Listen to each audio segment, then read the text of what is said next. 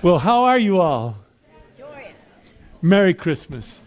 I love you all more than I can ever put into words. And I thank you for being here. We are going to have a candlelight service at the end of the service.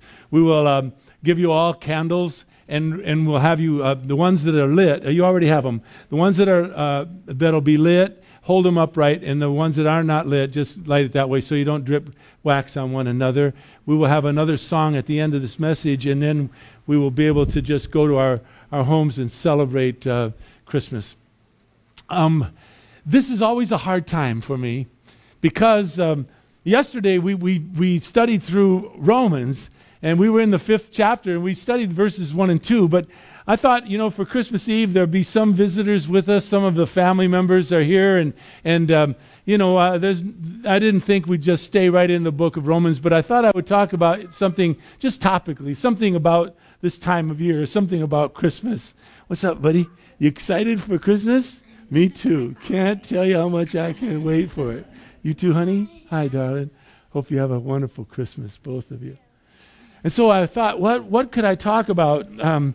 And what was overwhelmingly just controlling my thoughts this particular time of the year was what happened in Connecticut. And so I thought about that, and I've been reading different material, and I thought, what would it fit into this message? And so if it doesn't fit, just know that I crammed it in there. But I wanted to talk about, why do we celebrate Christmas? What's the reason for it?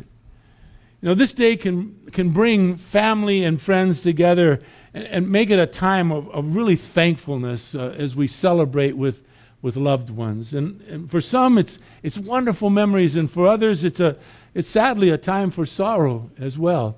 I called my sister today, as I do often now. My sister, she was been married for 52 years, I believe, and Daryl, her husband, passed away just recently. And so this is her first Christmas to spend it without her husband, Daryl. And so I called, and she sent me this type of a bread that is so good. It's almost exactly like our mother used to make. And so Kay will send her the same, and she sends us the same. We just crisscross gifts. And I called her as I was having a piece of it this morning, and just wished her a Merry Christmas. And I said, it'll be. I meant to mention Dan and Cassie will be over tonight for a bite to eat. But I said Daryl and Cassie, and I said, I think of your husband so much. And we had a nice little cry, and we thought about the great memories we have of our family, of our friends, of our loved ones. My sister and I were very fortunate. We were raised in a very, very loving family, and we've been able to really celebrate this time of the year with great memories.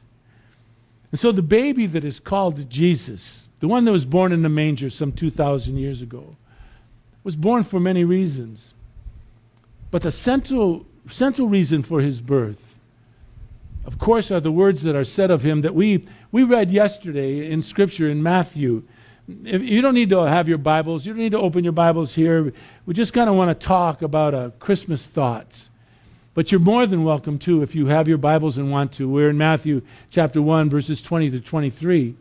But just listen to the words. What had taken place was Joseph was married to Mary, found out she's with child, but they had not slept together. So he wanted to put her away. He wanted to put her away decently because he knew that child wasn't his.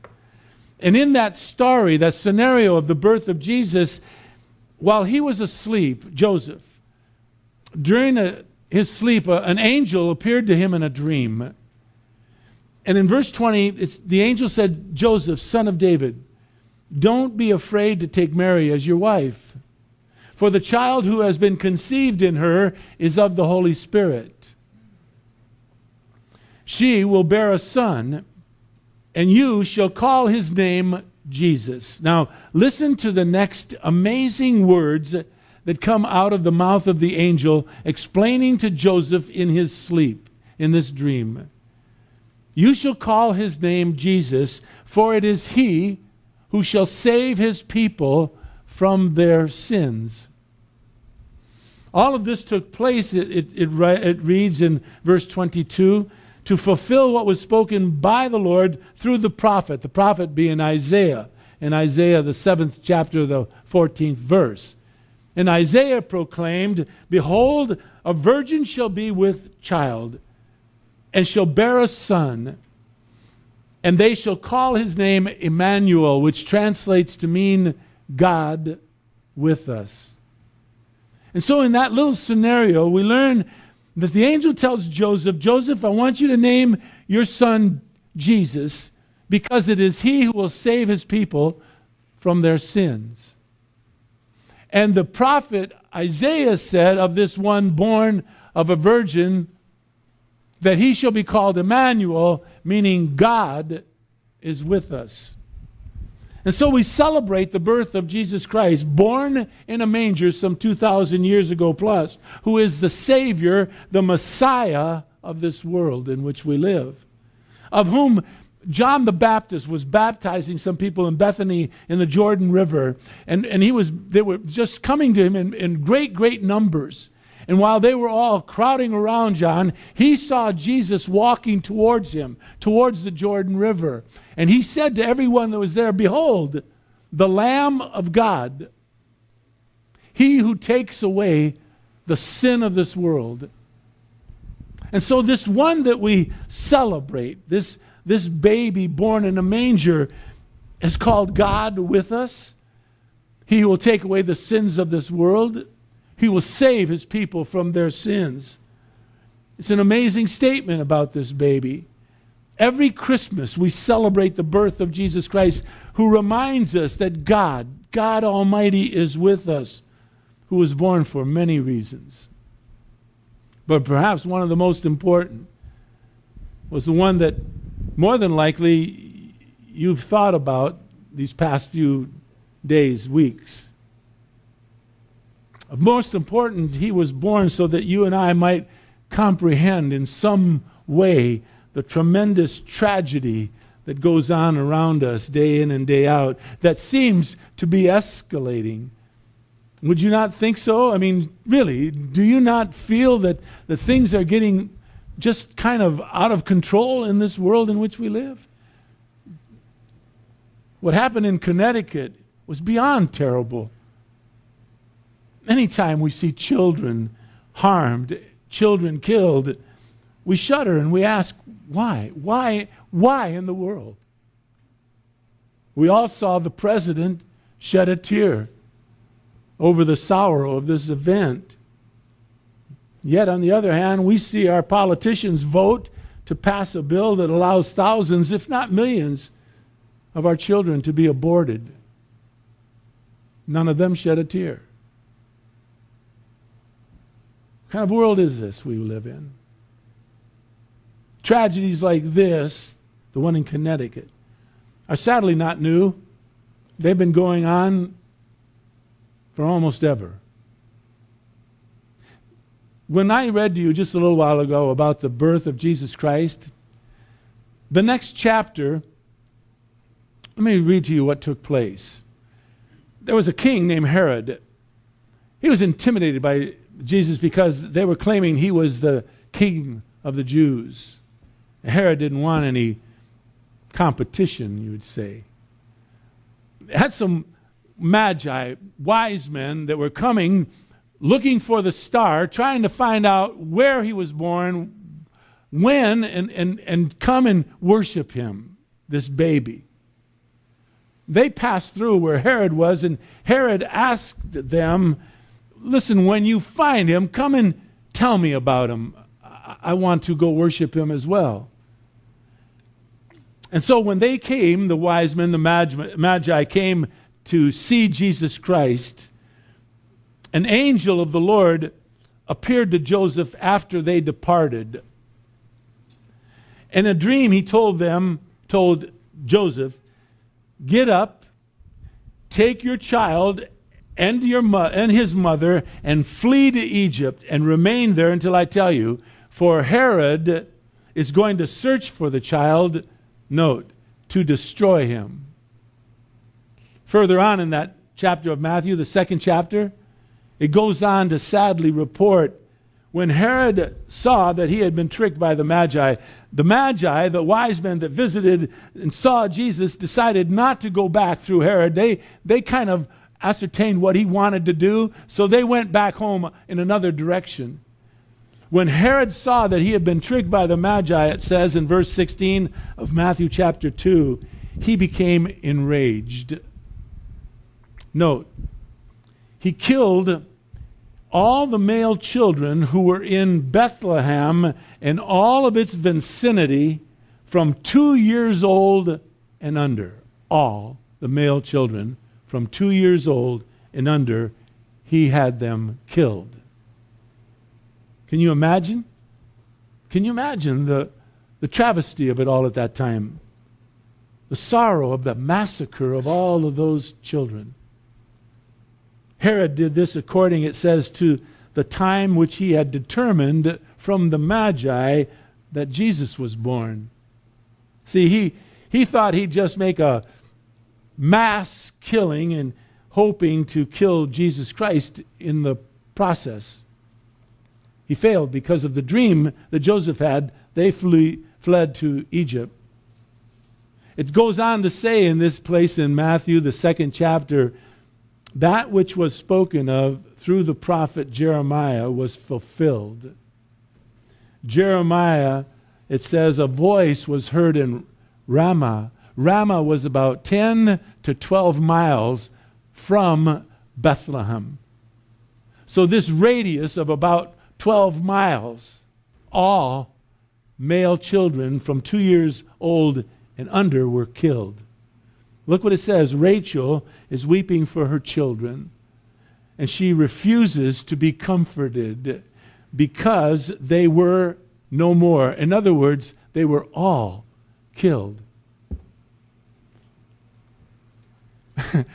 That's not a very happy event to be talking about on Christmas, is it? Now, I bring up this terrible event on this most joyous occasion because I know for most of us what had happened in Connecticut is on our hearts. But it's not something that is new. Things like this have been happening. And because of what had happened in Connecticut, more than likely you have hugged your children or your grandchildren a little tighter this week, wishing you could put a hedge of protection around them from this day forward, keeping them from harm, watching over them. You know, I personally thought of during this preparing of this message the times my wife Kay and I fret and worried over our kids. One thing came to mind, just kind of clear as could be. I remember the first time that our son John Mark took the car and drove off on his own. I remember vividly sitting on the front porch trying to act cool as he got in the car, trying to figure it's going to be okay, son. You be careful. Have yourself a good time. Be careful. Be careful. Now be careful.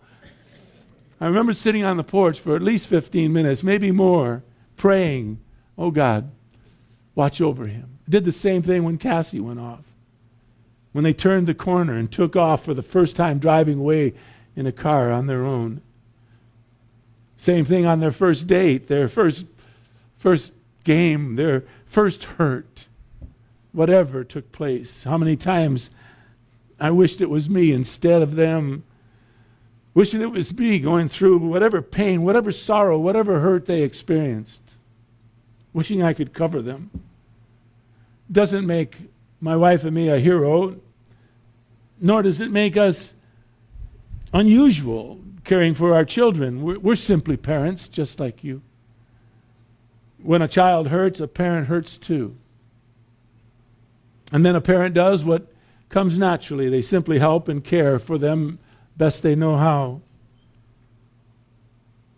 You know, the moments of comfort and care and guidance that you gave to your children. It was a small price to pay to see the joy of watching them grow, and if you're old enough to see them have children of their own. One of the most monumental moments in my life happened about a little less than 8 years ago. Our son, John Mark, had his son, Dylan. And we were sitting in their house, in their couch. And Dylan was less than a year old, almost a year, and he was smothering that little kid with kisses. I mean, he used to tell me, Dad, don't kiss me. Dad, don't kiss me. I'm going to kiss you, son. And he's sitting there smothering this little kid with kisses. And in a little bit, he looked at me and he said, looking down at Dylan and looking back at me, he said, Dad, yeah. He says, now I know how much you love me. Bingo. It was worth every minute. Worth every minute of it. Why do I mention all of this? Because if all of it is true, being a parent is a privilege. Bringing comfort to our children and grandchildren is what we do. If that's true, then here's the hook. Here's why I said all of this for this. Then why are you and I, why are we so reluctant to allow our Heavenly Father to comfort us in return? Why do we think that He wouldn't want to hear about our problems? Hear about our hurts, about our failures, about our victories, just as we do our own children? Why do we think that He's too busy for us, or He doesn't have the time right now to comfort us? Why do we think He doesn't want to reach out and wrap His arms around those people in Connecticut? Why do I think so often He's tired of hearing me come with the same old stuff? Did you ever tire of hearing from your son or your daughter or your grandkids? Not me. Why would I think He groans when He sees me coming again and again and again? Why don't you and I take Him seriously when He says to us in Matthew chapter 7, verse 11, He talks to us as parents. He says, if you then, being evil as a parent, not evil in the term of evil parent, but evil in compared to Him, His goodness. He says, if you, being evil, know how to give good gifts to your children, how much more will your Father who is in heaven give what is good to those of you who ask? Why do we think He hesitates when we ask Him for forgiveness? Why do we think He hesitates when we ask for something that is pressing within our lives? Why do we think He won't do in a heartbeat what we would do for our kids over and over again? He's all that and so much more as a parent than we are. So what do you think that Jesus Christ, this baby that was born in a manger, meant when He grew up to be a man and said in the most amazing sermon that has ever been preached, the Sermon on the Mount, in Matthew, again, the same book, the 6th chapter, verses 28 to 33. Listen to our Lord. Listen to what He says to us. He says, for this reason I say to you, don't be worried about your life as to what you'll eat or what you'll drink, nor for your body as to what you'll put on. Is not life more than food and body more than clothing? He says, look at the birds of the air. They don't sow, nor do they reap. They don't gather into barns. And yet your heavenly Father feeds them. And then He asks a rhetorical question, are you not worth much more than they? Of course we are. Who of you, by being worried, can add a single hour to your life? Why are you worried about clothing? Observe how the lilies of the field grow. They don't toil, nor do they spin. And yet I say to you that even Solomon, in all of his glory, did not clothe himself like one of these. He goes on to say, if God so clothed the grass of the field, which is alive today and tomorrow is thrown into the furnace, will he not much more clothe you, you of little faith? Don't worry then, saying, what will you eat? What will we drink? What shall we wear? He says for the Gentiles, that means the non-believers, not Jew and Gentile, but Gentile always in this context refers to someone who just denies God. He says even the Gentiles eagerly seek all these things. But he says your heavenly Father knows that you need all these things. Do we think he was teasing us when he said that? Do we think that he meant that at all? And do we think that he is teasing us when he says, seek first, next verse, seek first my kingdom. Seek first my righteousness.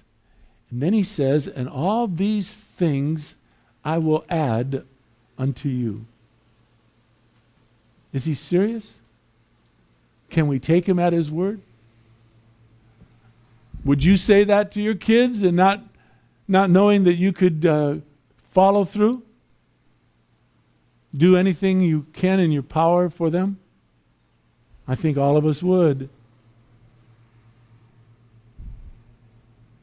We have a Heavenly Father who wishes to unconditionally love us. We have a Heavenly Father that wants to wrap His arms around us. And those dear people in Connecticut, listen, I wouldn't even know how to start a conversation with one of the parents who just lost a child. I heard someone who had, I guess some years ago, lost his daughter in Columbine, is it? Is that the right word of pronouncing it, Columbine?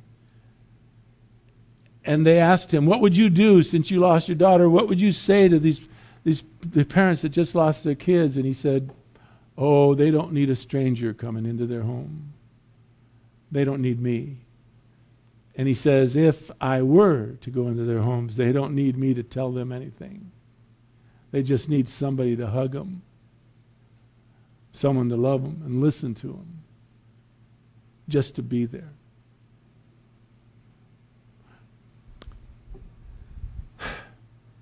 I take you to the seriousness of our faith. I take you and me into the very threshold of God Almighty, who loves you and me so much. Compared to what, you might ask? Well, compared to a parent with their children. And then even more. He's like a parent on steroids. He really knows how to love you. He really knows how to love you. He really knows how to love me. He knows what is best for us. The relationship starts with you having a relationship with Him that's more than just every Christmas. I don't mean to offend anyone who comes only on church once in a while. That's okay. I was in that boat for a long time. But I don't mean to offend you, but I just want you to know that this thing about Jesus Christ is very, very serious. It's very real and it's very wonderful. It doesn't mean you won't have any trials. I'm certain there's some godly people who had their son or daughter killed in Connecticut. But when you understand all of who He is, and we'd love to try to teach you here at this church what that all means. When you understand all of that, I ask you this question: why do we not allow our Heavenly Father to do for us what we are more than willing to do for our own children? You see, the baby Jesus that was born in a manger cares for you and me. He knows about your sorrows. He also knows about your victories. He grew up He ended up going to a cross and died for mankind. He did that so that perhaps you and I may never experience the eternal penalty of what death brings. I know that's pretty serious. I've not done a serious service like this much on Christmas. But I think these are serious times we're living in. We just missed the end of the world, didn't we? It was supposed to be 20. We made it. I had to bring some levity. Listen, I want you to know something.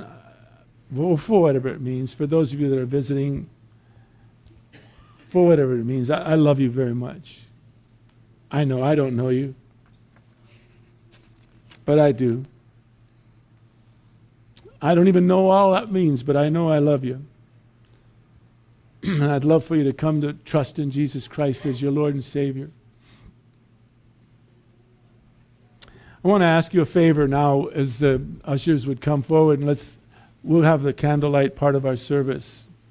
And then I'll close in prayer as soon as we're through with the song. We're going to sing it a bit.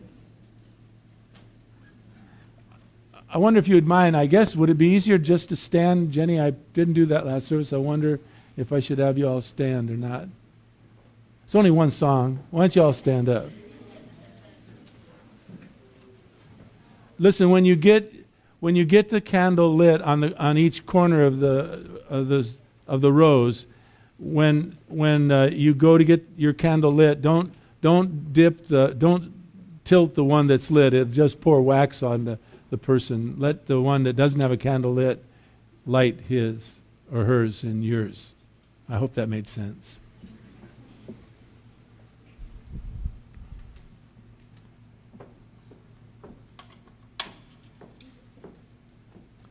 You know, as we close with one final song, as we're lighting our candles, I want you to reflect on the gift that Jesus Christ has given us on Christmas. And that's the gift of eternal life.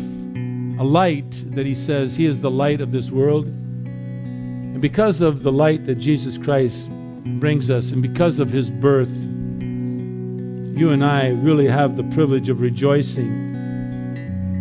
For he is the light that shines forever. I pray that you know him. If you do not, if you've not made a commitment to him, I pray that you'll come back and allow us to talk to you through the Bible, see if it makes sense to you. Please join us in just going through this song and having a candle lit. You start it whenever you want.